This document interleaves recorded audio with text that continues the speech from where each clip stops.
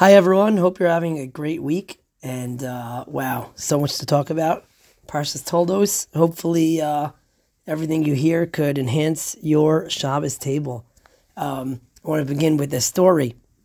Amazing story. Rav Chaim Ozer Guzensky, the Gadol Adar pre the Second World War.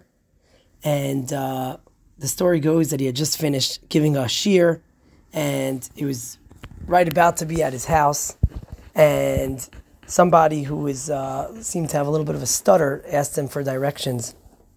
He gave him directions, and he said, "Come, let's walk you over there."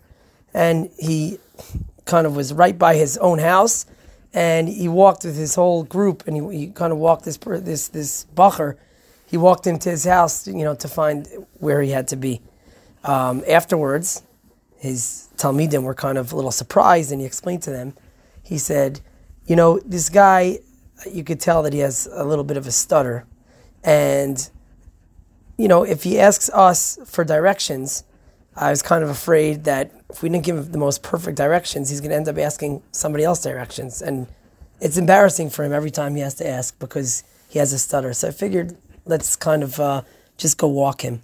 Just unbelievable kind of thinking ahead of what you could do for another Jew.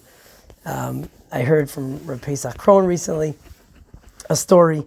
He said there was somebody who would give out the coffee in the early Daf Yomi shir every morning. He would give out the coffee, and he would, it was very strange. He would always give like half a cup. And if someone wanted more, he's like, of course. He was very generous and with giving it out, but he would always give half a cup. And people were like, wait, why do you? He didn't want to explain. And finally, it kind of came out that he said, there are some older people in this shir, and I see their hands shake a little bit.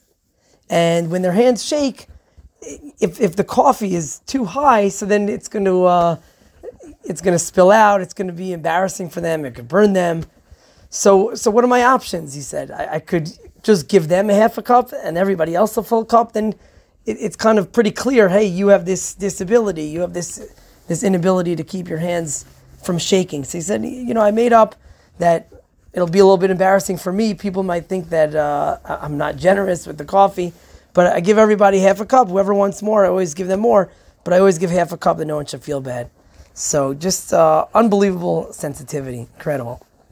Okay, so I want to move on to a very geshmak shaila in Parshas Toldos. One of the big discussions is kind of telling the truth and lying, and so much of kind of Yaakov and Esav comes down to telling the truth. And when are you allowed to lie? And Yaakov's eventual lying and stealing the brachas, and that entire story kind of starts at the beginning with them being born. So, very interesting shilas that come up. The Vaharevna, Volume 1, has a fascinating shaila as follows. Yeah, I think everybody could relate to this. He says there was a taxi driver who was being a little bit of a wise guy. This American came right off the plane, and this guy says, "Oh yeah, the what's it called is not working, so I'll just charge you $70." And this guy knew right away that where he was going should have been about $25, but he said, "Okay." So he says $70, and so he takes out. He says he has $100 bill, and he says, "Yeah, I'll give you the $100 bill. Do you have change?" The guy says, "I don't have change." They're going back and forth a little bit, but then as he kind of was reaching his destination, this Jew, the passenger, he says to the driver, he says, "I don't know what I did with the $100 bill. I'm not sure what happened. Maybe I put it away. I don't know." And he says, "When I get to the destination, I could go and get some money." But the taxi driver said, "No, I'm in a rush. I can't wait." And he said, "Don't worry about it." And he got out of the car and he left.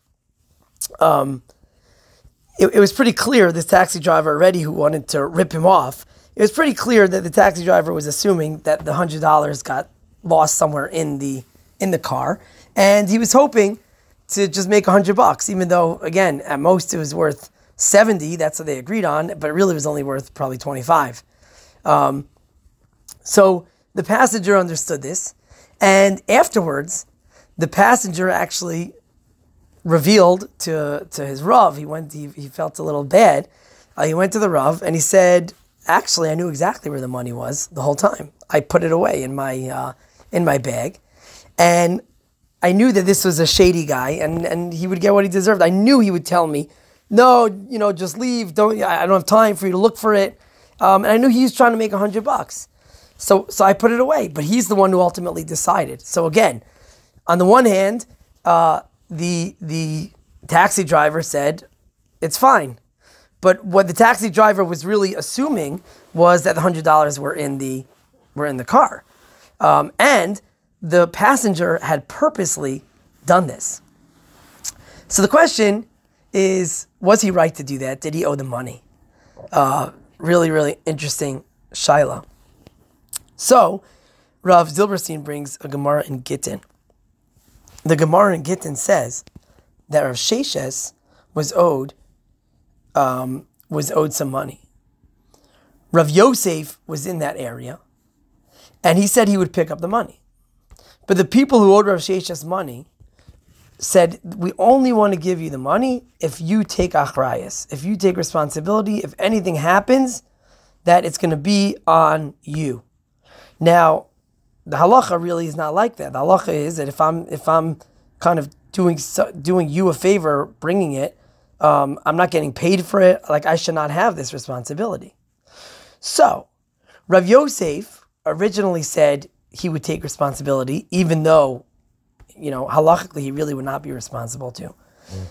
But then, as he took the money, he slipped out before making a kinyan, which would have made him formally chayev. He was given the money, but he didn't make a kinyan that he was going to be chayev. So the question is,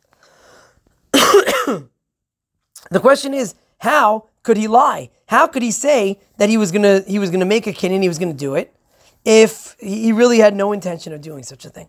So Rav Yaakov Emden, he learns from here. He says that if the only way to get the money is through lying, so again, Rosh Hashanah was owed the money, and the only way these people were going to give it, which is what he rightfully was owed, would be through lying. Since you don't have any responsibility to take achrayus for this money, then you're actually allowed to lie. Okay? So, again, from that Gemara it seems, you could lie if you are kind of in the right. Here also, he's saying, perhaps you could say, that even though he was saying, I don't know where the money is, he was lying, it's okay if you're in the right. This guy was really trying to rip you off. He was really trying to almost steal your money, again, from what it was really worth, 25 to 70 to 100. So that's kind of the question. Rav Zilberstein says, at the end of the day, this might be a little bit different, because when it came to that story in the Gemara in Gittin, Rav Yosef really did not benefit at all. He should not have even owed $1 for this, as opposed to this person who was in the car. Okay, at the end of the day, this taxi ride was worth $20 because you actually got, right, that $20 ride. So maybe he should have left that amount. Okay, right? But in terms of after the fact, are you chayev to go and find the taxi driver? Rav Zilberstein says you're not chayev. The driver knows where you are and can find you, but he's too embarrassed because he knows he was shady, and it's as if he's kind of being mochel and saying, just forget it. I took a chance, and that's it. I'll just kind of bring up a similar, interesting shaila. we won't really go into the maskan of this, but just a fascinating shaila to bring up, and people always have very strong opinions about this one. They say it's a real case. There's a case of a bully who every day would steal somebody's lunch, this really nerdy, geeky kid. And he would steal his lunch, he would scare him, and this this kid who kind of fits that stereotype. He has, he's into chemistry, and he has a little lab, and he eventually put some poison in his sandwich, and he knew it would be stolen. And, the story goes, this guy took it and he got very sick. And, the question is, are you allowed to do such a thing? And it's kind of a similar thing where you're kind of setting a situation up in which if a person does something wrong, it'll be really bad for them, but they're the one who's kind of choosing to do wrong. Is that considered dishonest? In the case of poison, is it considered hezek? So again, very, very interesting. Rabbi Bleich has about 50 pages or so on this in one of his books, and I know Zilberstein discussed it somewhere. But really, really interesting. Shaila, knowing somebody is gonna kind of take the bait. Is it wrong for you to set that up, or is it wrong for them to be doing the wrong thing? Another question that kind of comes up with this is he brings up, again, in this situation, it was after the fact. He wanted to know, do I have to return the money, the mumminess of it? There's another shaila, is it lifnei iver? Okay, lifnei iver, are you putting a stumbling block by telling this person, oh, I don't know what I did with it, and almost kind of putting him on the spot to want to steal that money? Could be, it's an issue of lifnei iver. But after the fact, in terms of if you still owed him money, that's a separate shaila. So this is this is what he goes into. I want to go into the Dvar Torah, very first pasuk. Ela Toldos, Yitzchak, Avram, Yitzchak when Avram holiness Yitzchak, and Rashi says, why does it have to say that twice that Yitzchak is the son of Avram? So Rashi famously says that the Leitzonei Adar, these clowns, these scoffers, are basically, hey, Avram and Sarah, they've been married for so long, and they didn't have a child, and now all of a sudden Sarah has a child. It must be that Yitzchak is not the child of Avram. She must have had a child with somebody else. And again, they point to the longevity of the marriage without producing a child, and they say that this must be what happened. So very interesting. So what does Hashem do? Hashem changes, in a certain way, changes the teva, he changes the DNA. He makes it that although Yitzchak might not have been kind of destined to look like Avram, Hashem changes it. It makes Yitzchak look exactly like Avram. Everybody agrees. Everybody has to agree that Yitzchak is the son of Avram. So it sounds like Hashem hears these late sonim and he says, "Okay, I kind of want to shut them up." The problem is elsewhere we find that Hashem doesn't care what the late sonim say. Elsewhere we find where Hashem says, "Okay, it's going to mess you up. I don't care." Where is this? This comes when in the beginning of Maaseh Bereshis, Hashem says, "Naaseh Adam," and the words "Naaseh Adam" mean "let us make man." And who's us? And Rashi says, us is Hashem is showing his humility. He talks to the Malachim. He says, let us make man together. Okay? And Rashi over there says that it could kind of sound a little bit bad. It could sound like as if Hashem is saying, there's another God, me and you, this God and that God. And it might cause some late sonim, some scoffers, some people to kind of say, oh, there must be more than one God. And Hashem says, you know what? I don't care.